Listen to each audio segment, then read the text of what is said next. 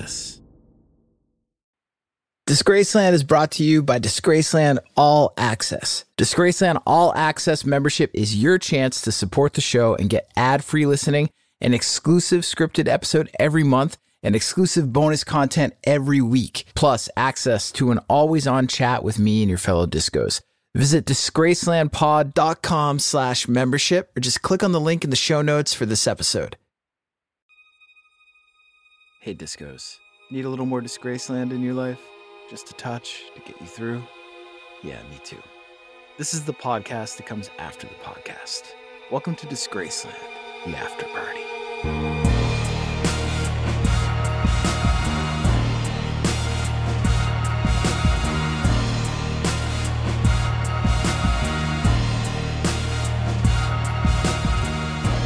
Welcome to the Disgraceland bonus episode, a little thing we like to call the after party. This is the show after the show, the party after the party, the bridge to get you from one full episode of Disgraceland to the other, the backyard to dig into the dirt. On this episode, we are talking about Bruce Springsteen's Nebraska, the source and inspiration for the latest episode of Disgraceland, and we are speaking with best-selling author Warren Zanes about his new book on Bruce Springsteen's Nebraska entitled Deliver Me from Nowhere. And of course, we get into a few of your boss-oriented questions for Warren, so discos, let's get into it.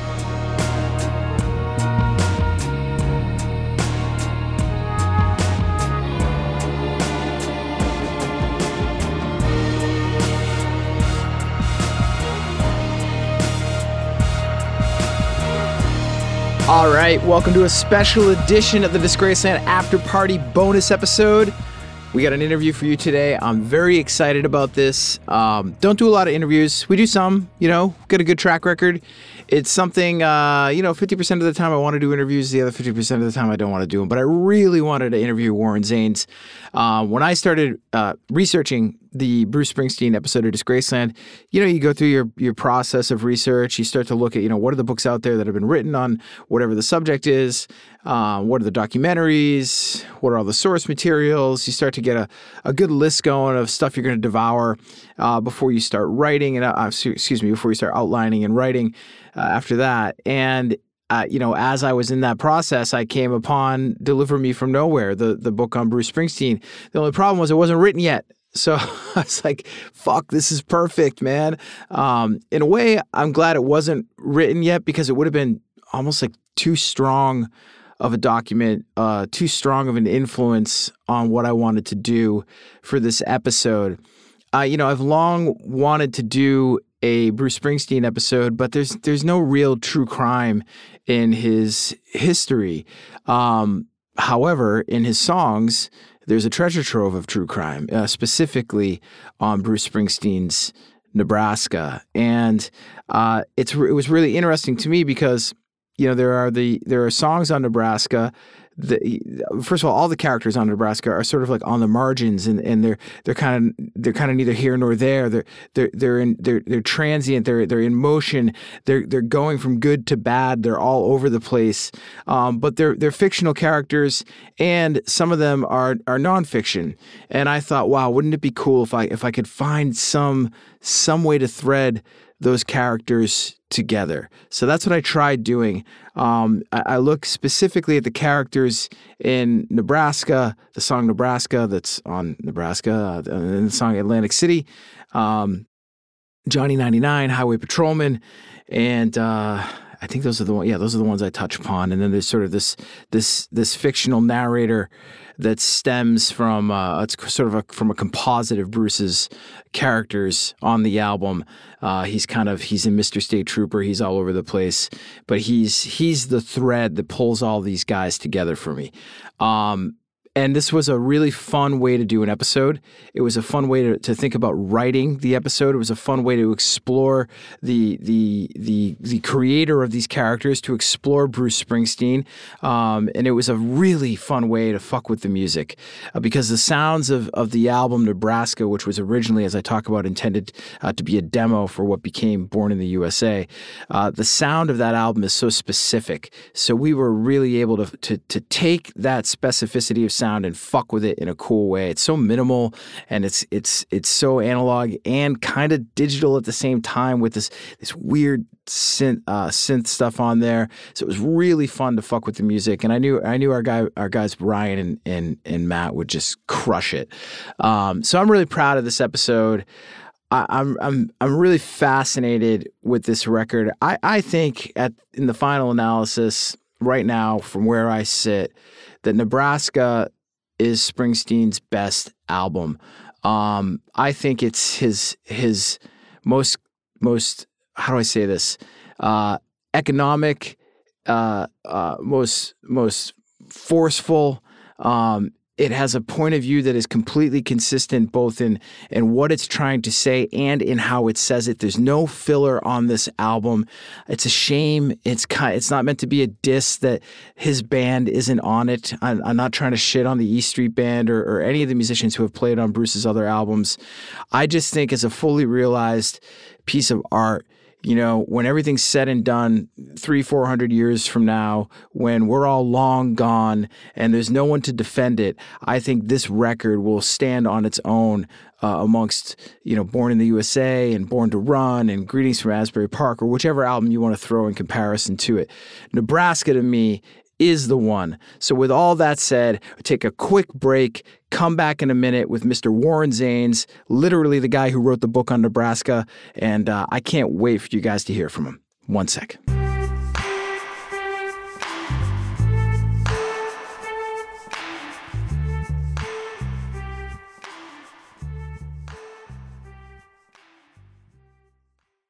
Warren Zanes, welcome to the Disgraceland After Party bonus episode. Warren, I'm going to put you on the spot right away.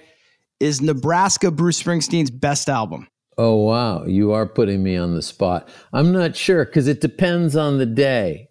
I was a Bruce fan from way back. I'm the youngest of three, so a lot of records came down the waterfall that older siblings send music down. And some days it's the Wild, the Innocent, and the E Street Shuffle. Some days it's Western Stars. I'd say this about Nebraska. There are more days when it's Nebraska than any other record. Yeah, I feel that way as well, even though you need to be in the right state of mind to listen to this album. Or you need to be in the wrong state of mind. That as well. That'll work too. As I mentioned at the top of the show, I'm talking to Warren Zanes. His book, Deliver Me From Nowhere. Warren literally wrote the book on Nebraska. It's a book that's devoted to Springsteen's album, Nebraska. Warren, I'm about halfway through it. It is truly great. I love it. I love your writing. I read so much music literature for work, for researching these episodes, that I get kind of snobbish about it, and I find myself unable to stop turning the pages, and I'm just really fucking impressed, man. Congratulations, first of all. Thank you so much, Jake. That means a lot. This was definitely a project where I really felt myself in there, and that's not to say I'm in the pages at an explicit level, but it's stories of troubled people, and I'm still trying to figure out the nature of my own troubles. So this thing just resonates for me and has for 40 years. That's amazing to hear. How do you find yourself at this point in your life where, this goes from the idea of, I'm sure, wouldn't it be great to write a book about Springsteen's Nebraska, to actually doing it with, or sometimes without, Bruce's involvement? I don't even know what the full involvement was. If you can explain sort of how this came to be and how the relationship with Bruce worked and what that dynamic was over the course of putting the book together. Yeah. First, I would say it wouldn't be the same book without his participation. The way he came into these interviews, and having read lots of them over the years, I'd say it's pretty consistent with the way he's always done it. He doesn't show up halfway. He's not checking his phone. He's really in the room. And if there's a question that he doesn't have an answer for, he'll come back with a question of his own. And the kind of vulnerability that he displays makes for a powerful interview. So couldn't have done it without him. But the process, there's the personal dimension that I already referred to. I just had these questions about my own connection to this record. Why, for so many years, did this feel like my family album? And, it's obviously, it's a troubled family. And I felt like I fit right in. I wanted to know more about why. I also wanted to know why someone who had just had their first top, number one album and first top 10 single would make such a crazy career decision. And I felt like I didn't know enough. So those were the two things that really compelled me. The process was, I'd been doing some work with the director, Tom Zimney, who does a lot with Bruce. And I'd met John Landau through Tom Zimney's Elvis documentary, The Searcher. Right. I interviewed John for some related product, and John knew me from that. And so Tom passed along a very short proposal. And then John said, yeah, I from the little I know, I can support this. And so John then became my first key interview. And, at the end of our first day together, he said, I don't tell Bruce what to do, but I will tell him I had a good time with you today, and I think he might have a good time with you too. Yeah. That's pretty high. That's high praise coming from Springsteen's John Landau, longtime collaborator, manager, and producer of The Boss himself. Yeah.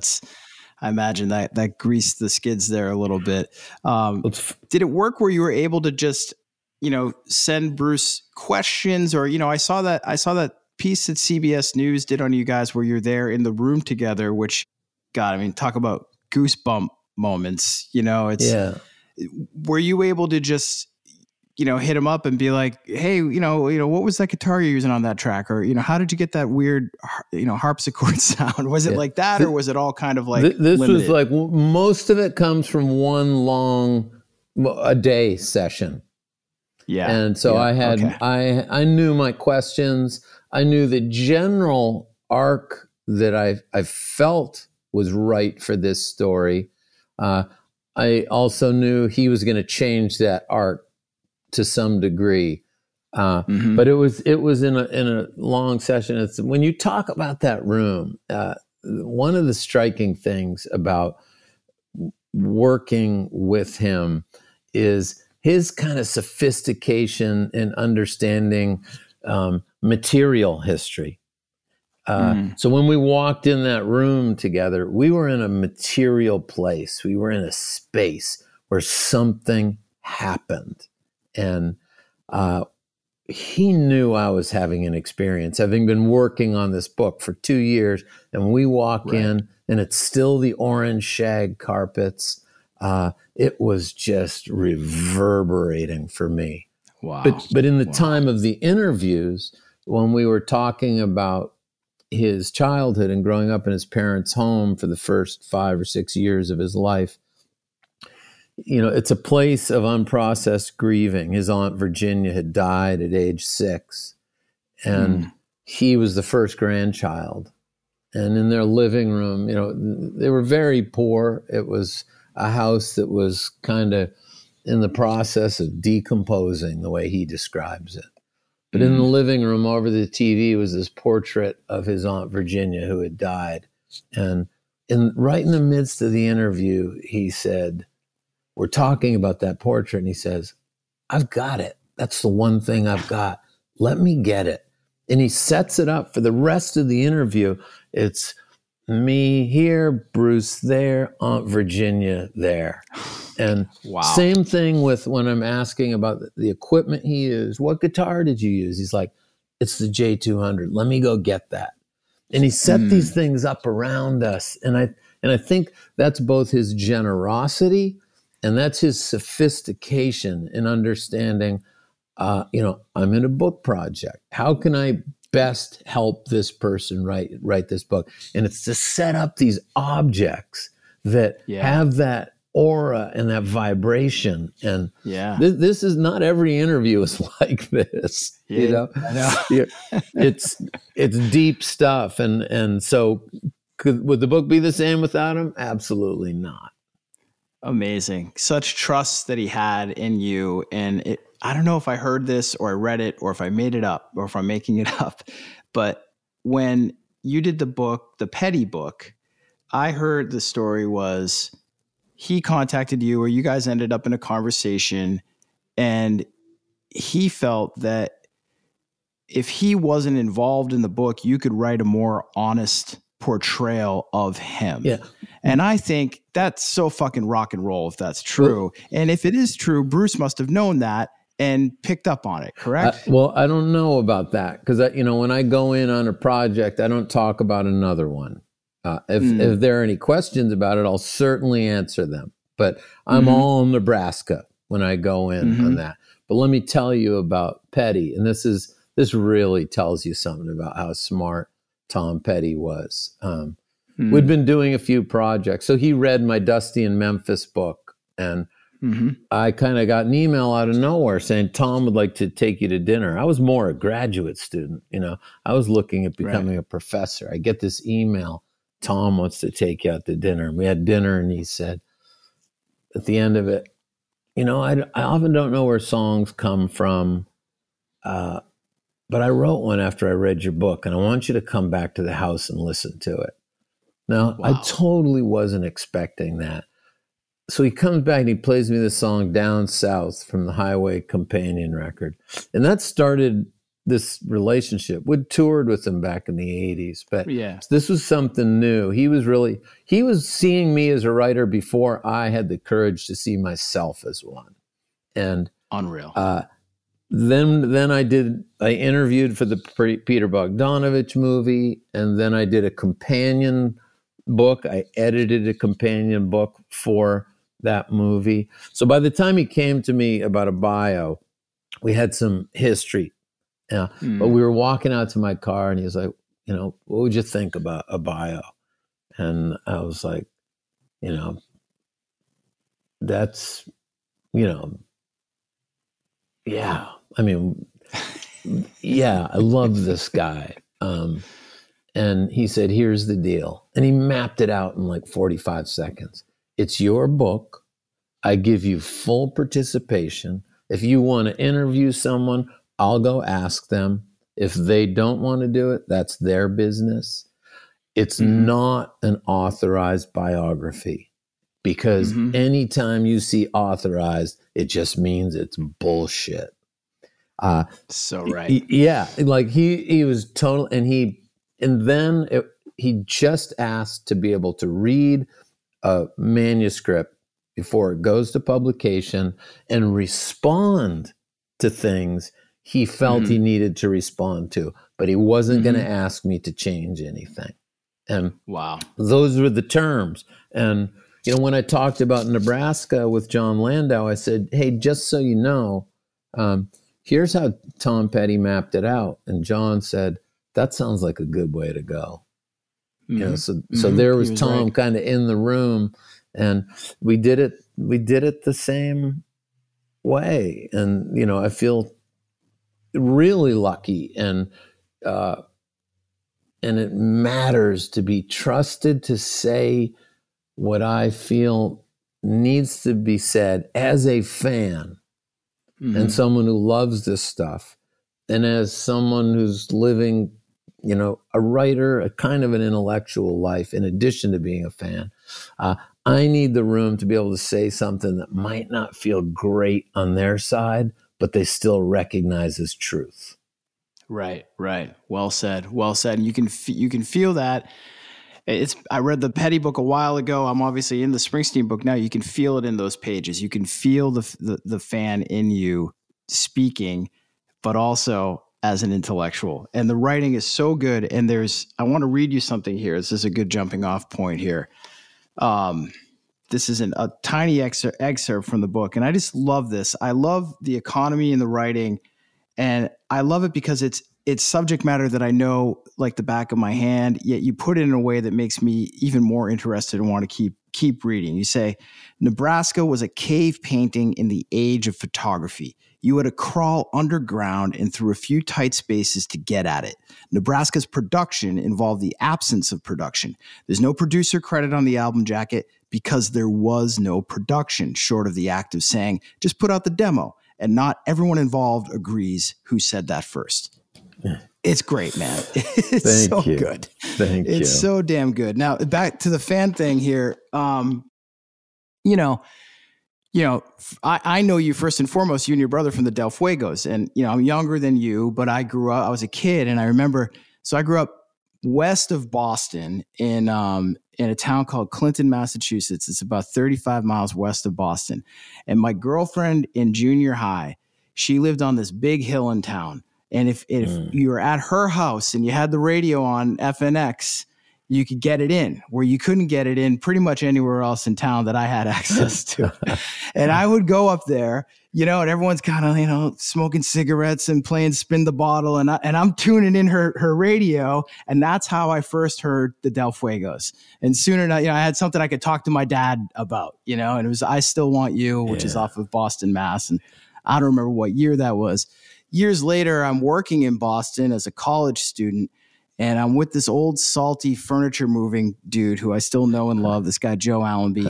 And he tells me this story. Now, I'm certain this is just rock and roll myth and I've got it wrong. Your book kind of told me that I had it wrong. But, I think we're driving somewhere and we're talking about the Del Fuegos. And he goes, yeah, there's this story where they were on tour one night back in the day, and they're in this diner on the road somewhere, on the Eastern Seaboard. And Springsteen walks in and he looks at him and he goes, you guys look like you're in a rock and roll band.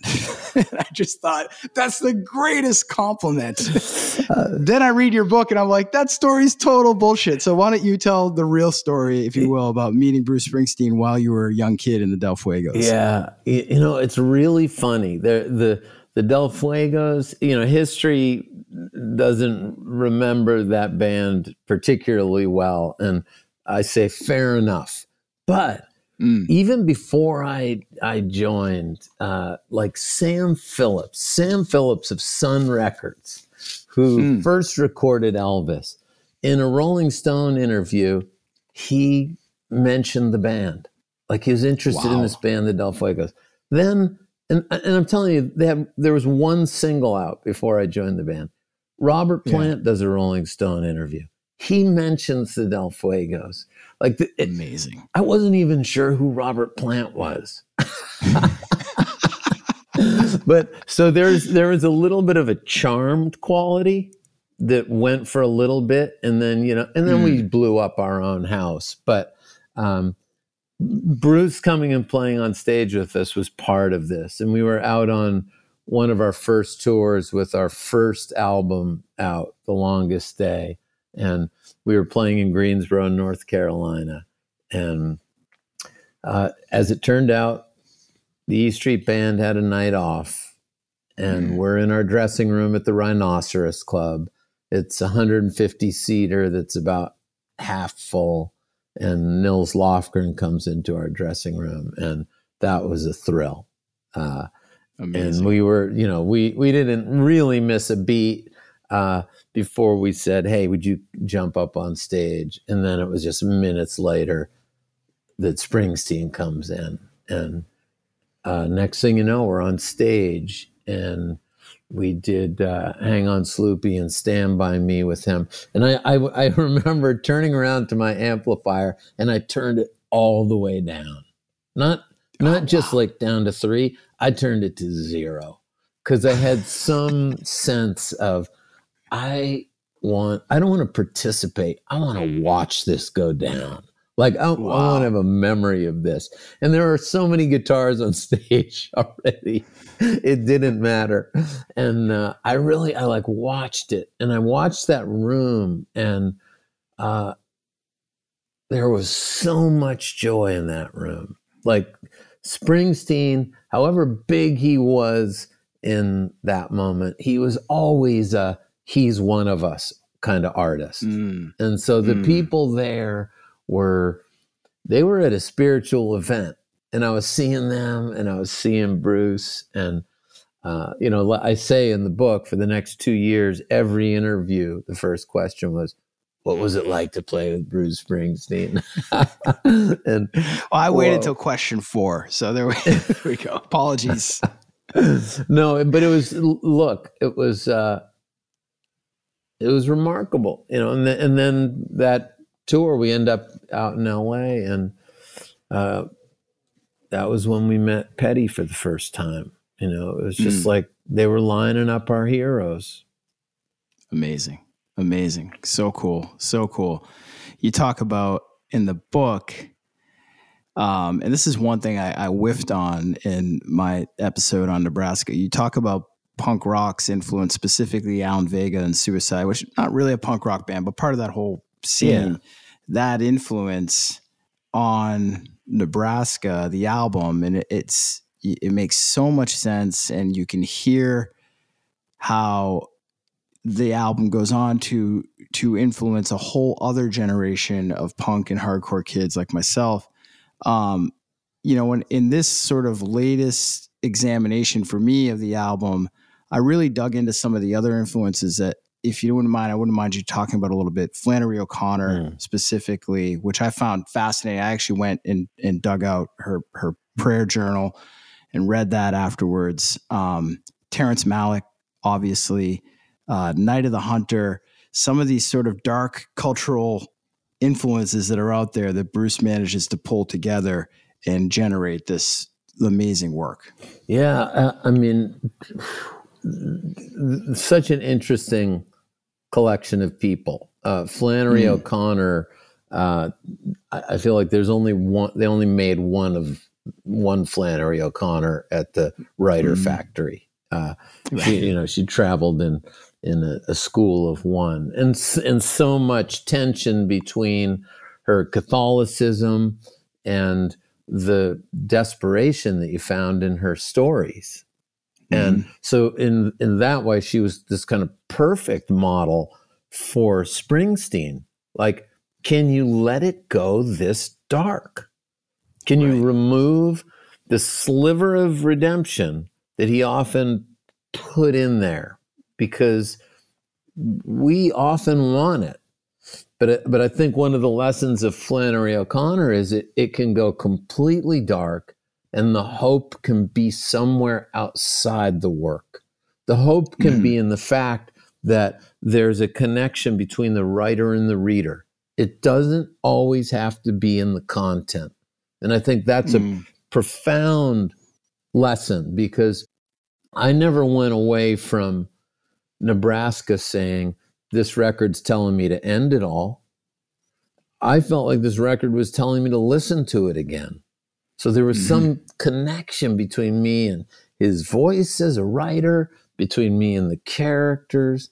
So Flannery O'Connor, I feel the same thing, but it's so, the book, his first contact was, John Landau's wife gave Bruce a collection of stories, and he just latched onto it. Terrence Malick as an influence is equally interesting to me, because he's about as mysterious as a well-known film director could be. He really disappeared after Days of Heaven, which was the movie after Badlands, if I have it right. So Springsteen almost intuitively is finding these creators who are outside of any norms, and kind of, I wouldn't say that they're lost, but they're marginal in really unique ways. And he's in a marginal moment in his life and in his art, and just intuitively grabs these.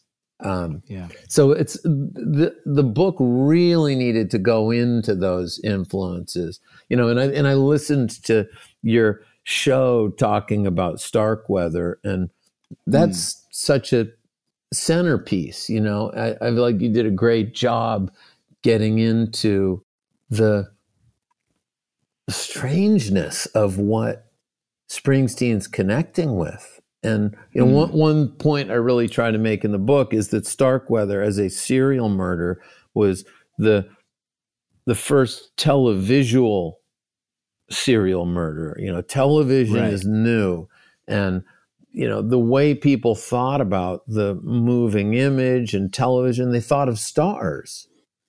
And you rightly show Starkweather kind of packaging himself as a star, because that was the reference point. They didn't think of television as a place where you got your news so much. There was still newspapers. Right. Yeah. There's a thing you do in your book too, where you kind of contradict my take on Starkweather. And I think you're right, where, you know, I wasn't there clearly. And I just kind of swallowed the sort of historical narrative as it is, that he was this James Dean figure, and he was. But when you really look at him, he's not. You rightly point that out, that he's like James Dean is a fucking he's a supernova. You can't fuck with how good looking, charismatic that guy is. Charlie Starkweather is like something they cut out of scrap metal version of James Dean. But I think the more important piece there is that the country kind of projects onto him this James Dean thing, and he's there to take it and create this thing. And you're right, he's out on the margins. Flannery O'Connor's characters are out on the margins. Springsteen's out on the margins, and he's pulling them all together. Yeah. Well, that's why I went into the Springsteen interview going, Raging Bull had to have mattered for Nebraska. And it was a really productive moment of me being completely wrong, but Springsteen, in telling me why I was wrong, helping me to understand that those other influences on the Nebraska project. Like, he didn't want the things that hit so directly. Right. And Raging Bull did. It was recognized as a triumph, whereas Badlands kind of came in the art house and, you know, went away, and so did the director. And that was the stuff that mattered to Springsteen right then. Amazing. All right, we're going to take a quick break. Come back. Warren, if you're cool with it, we'll come back, and I got a couple questions from some listeners that I can ask you. Yeah. You down with that? All right.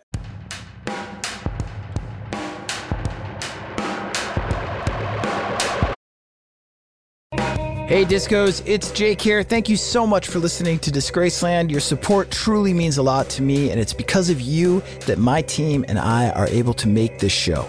If you want more Disgraceland, if you want more regular interactions with me and the community of Disgraceland listeners, or if you simply want to listen to the show ad-free, go to disgracelandpod.com/membership, or just click on the link in the show notes for this episode. For just $5 a month, you can listen to every episode of Disgraceland ad-free. Plus, you'll get one brand new exclusive episode every month. You'll also get weekly unscripted bonus content, special audio collections, and early access to merch and events. There are 2 ways that you can support the show and become a member at disgracelandpod.com/membership. You can sign up using Patreon and listen to the show ad-free on Apple, Spotify, and most other major podcast platforms. And Patreon members also get access to all the other perks of membership and an always-on chat where I'll be interacting with you and diving deeper into the world of Disgraceland. But maybe you're currently an Apple Podcast subscription listener and you want to just tap into all the bonus audio content and ad-free listening that we're offering. We're also offering this membership as a premium channel on Apple Podcasts. However you choose to join, all you got to do is go to disgracelandpod.com/membership. Support the show for just $5 a month, $5, or sign up for an annual plan and get 2 months free. Come join me and your fellow discos at Disgraceland All Access by visiting disgracelandpod.com/membership.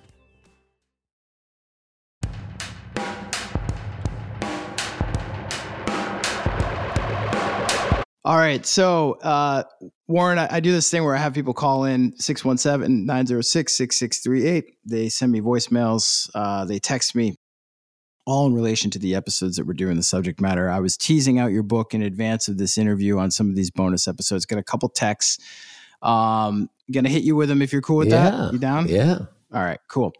First one from Disco GB in the 323 area code says, quote, you write about Bruce's influence on the Del Fuegos in your book. What are some of this is their writing. What are some of yours and your bandmates' favorite Bruce songs from back in the day? I'm like many people that I love, racing in the streets. I have never tired of that. I love Backstreets. I love Rosalita. I loved, Tunnel of Love when it came. And again, some days it's growing up. Right. When I got Western Stars, I was really excited because I felt this is the tunnel of love of this moment. The Seeger sessions felt like a guy who was rediscovering being in a band. So it depends what I'm looking for. But if I were to pick a favorite song today, I'm going to say it's Highway Patrolman. Yeah. Highway Patrolman just kills me. And, part of it is, when I was in the Del Fuegos, it was with my brother. And Highway Patrolman, I remember talking to Dave Alvin about Highway Patrolman, and Dave was in the Blasters with his brother Phil. Right. And as a brother story, when they're both dancing with Maria, there's something going on in the exchange between brothers that is so beyond words. And it's like Springsteen understood this brother experience better than the brothers did. Like you listen to it and it's like, man, he's putting his finger on something that I couldn't even. Yeah. And I just, when he, lets his brother go at the end, to me, it's, a couple things are happening. It's like he loves him so much that he's going to let him go. And this is bigger than the law. But the other thing is he's really like releasing him so he can carry on with his life. And that's so complicated. Right. I mean, either of those two elements are complicated. To have them both happening at the same time, it's like, that is some sophisticated writing. Yeah. The subtext and the nuance is just, it's heavy. Yeah. There's a reason we keep going back to it. It's over and over. But then in his note to John Landau, when he first gave him the recordings on that cassette tape, he was like, I'm not sure if this is any good.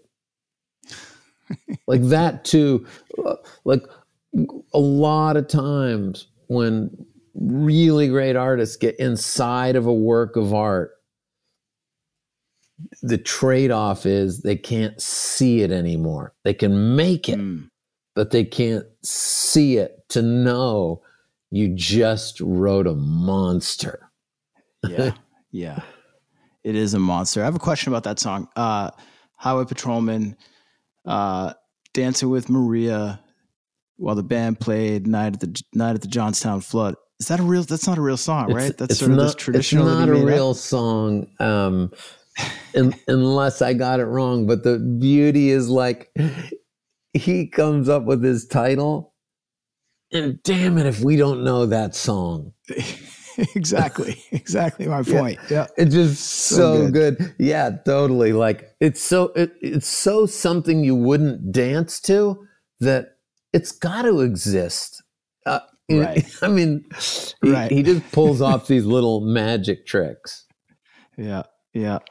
All right, let's do another one here. Achy Breaky Dave from the 747 text asks Warren, Petty, Springsteen, who's next? Who's next? Well, I'll tell you, I'm on my fifth book. A lot of people don't know this, but I'm on my fifth book working with Garth Brooks on his series of coffee table books that kind of go through his career. And it's, I came in just to help. And it was Garth who gave me, I wasn't even expecting to see a credit. And it was the first one came out, Garth Brooks with Warren Zanes. And from day one, it's direct artist to artist contact. And I've learned more than I can tell you from him, about songwriting, about record production, about live performance, about raising children, about basketball, it goes on and on. And so what's the common thread? Tom Petty, Bruce Springsteen, Garth Brooks. The common thread is the opportunity to hear them talk about their art. So that's that for me. Like, I'm spoiled sick. All I know is whatever's coming next is I need them there, because that's where I just want to keep learning, and I've learned a lot from all three. And I went I went and really sat at Jonathan Richman's feet, saying, Jonathan, let me write a book. And everybody knows, like, Jonathan doesn't want anybody writing a book. And I said, Chuck Prophet sent me. You trust Chuck? I said, if I have to get you to build a pizza oven in my backyard, I'll do it, to get to the book, because he builds pizza ovens when he's not on the road. I was like, we'll build a massive pizza oven in my backyard, like whatever it takes. But I know your body is just stuffed with stories, and the world needs to understand more about you. And I think he already knew in his head, like, I'm not building this guy a pizza oven. I'm not talking to this guy. I got pizza ovens to make, right? All right. So Garth, I just showed my son, my 9-year-old, coincidentally, because we were watching the Academy of Country Music Awards the other night, and Garth was hosting. So my 9-year-old was like, who's this guy? So I showed him the video for Friends in Low Places. Incredible song. Yeah. I feel like, sort of like the rock guys don't give Garth Brooks the credit that he deserves. Nope. Like, he is a beast of a performer. That song, he wrote that song, right? I'm guessing he wrote that. No, he did not. Didn't. Incredible song. And just like, instantly impactful for anyone of any age. My 9-year-old was just like, I'm in. And he's got good taste. Yeah. He's into really good stuff. Yeah. He was like, I want to know more about this guy. So I thought that was very he's cool. Garth has a lot that he has written that are those I'm in. It's very direct. But he's also, look, his studio, it was called Jack's Tracks. Now it's called Allentown, after his producer Alan Reynolds. But Jack's Tracks was Cowboy Jack Clement, who came from Sun in Memphis and then went over to Nashville. Cowboy Jack was one of the great, vigilante characters of country music. And Garth cuts records live there. It's, he makes them like they used to make them. And I think a lot of people miss that part too, because he's not a retro act by any stretch. But that's the way it's like, bring in those Class A players. And let's have a level of musicianship that allows me to cut my vocal live, and we can keep all this stuff, and we can feel these humans playing together. And I love that still. I mean, I'm fine with things being on the grid. There's some music that's on the grid that I love, but the idea of an artist with a career is I love the long careers. I love the human beings in the room. I love mistakes. Nebraska is just the greatest accident ever released. It's the only record Springsteen released as an official release that when he made it, he didn't know he was making an official release. And man, it's such a gift. I've got a New York Times op-ed coming at the end of this week. It really is. I'm getting right up on the pulpit and saying, Bruce gave us all a gift here, and let's all go out and make some mistakes. Yeah, I love that. So that's the Times op-ed is coming this week. What else you got cooking before we split here? You traveling at all? You doing any appearances? I've done some. I did, a few with musicians. I'm in a band called Rogue Oliphant. Paul Muldoon, the poet, put a band together. Really cool. The players from Rogue Oliphant were my backing band, and then I had Laura Cantrell and Steve Earle and James Maddock, each playing Nebraska songs, and I would speak in between them, which to me is the best way to talk about that record. Just talk about the song, set it up, and then get close to the material. And at one of the shows, my sister makes really beautiful marionettes, but she made me a marionette of Starkweather, wearing his penitentiary number. And so he could speak to me from beyond the grave. And I was able to ask him about how he felt about Springsteen's vision of this. And he felt like Springsteen, and turning it into a first-person story and speaking as Starkweather. Starkweather says to me, like, in that case, I felt a little bit more seen. Wow. Amazing. Yeah. Amazing. All right, Warren. Thank you so much, man. Thank you. I appreciate this. Thank you. It's a real treat. I love the podcast, and it's cool to be on it. Thank you so much, man. That means a lot. I'm gonna go climb up that hill, find that radio, turn on FNX, and keep searching for those Del Fuegos tunes. All right. Thanks, man. All right, dude. Thanks again. Good luck to you. Thank you.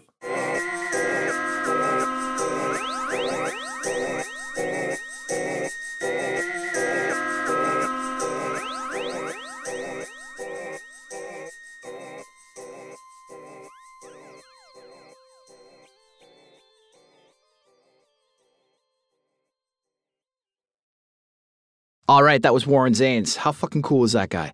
Amazing. Love that dude. Love that book. Get that book. It's really, really, really good.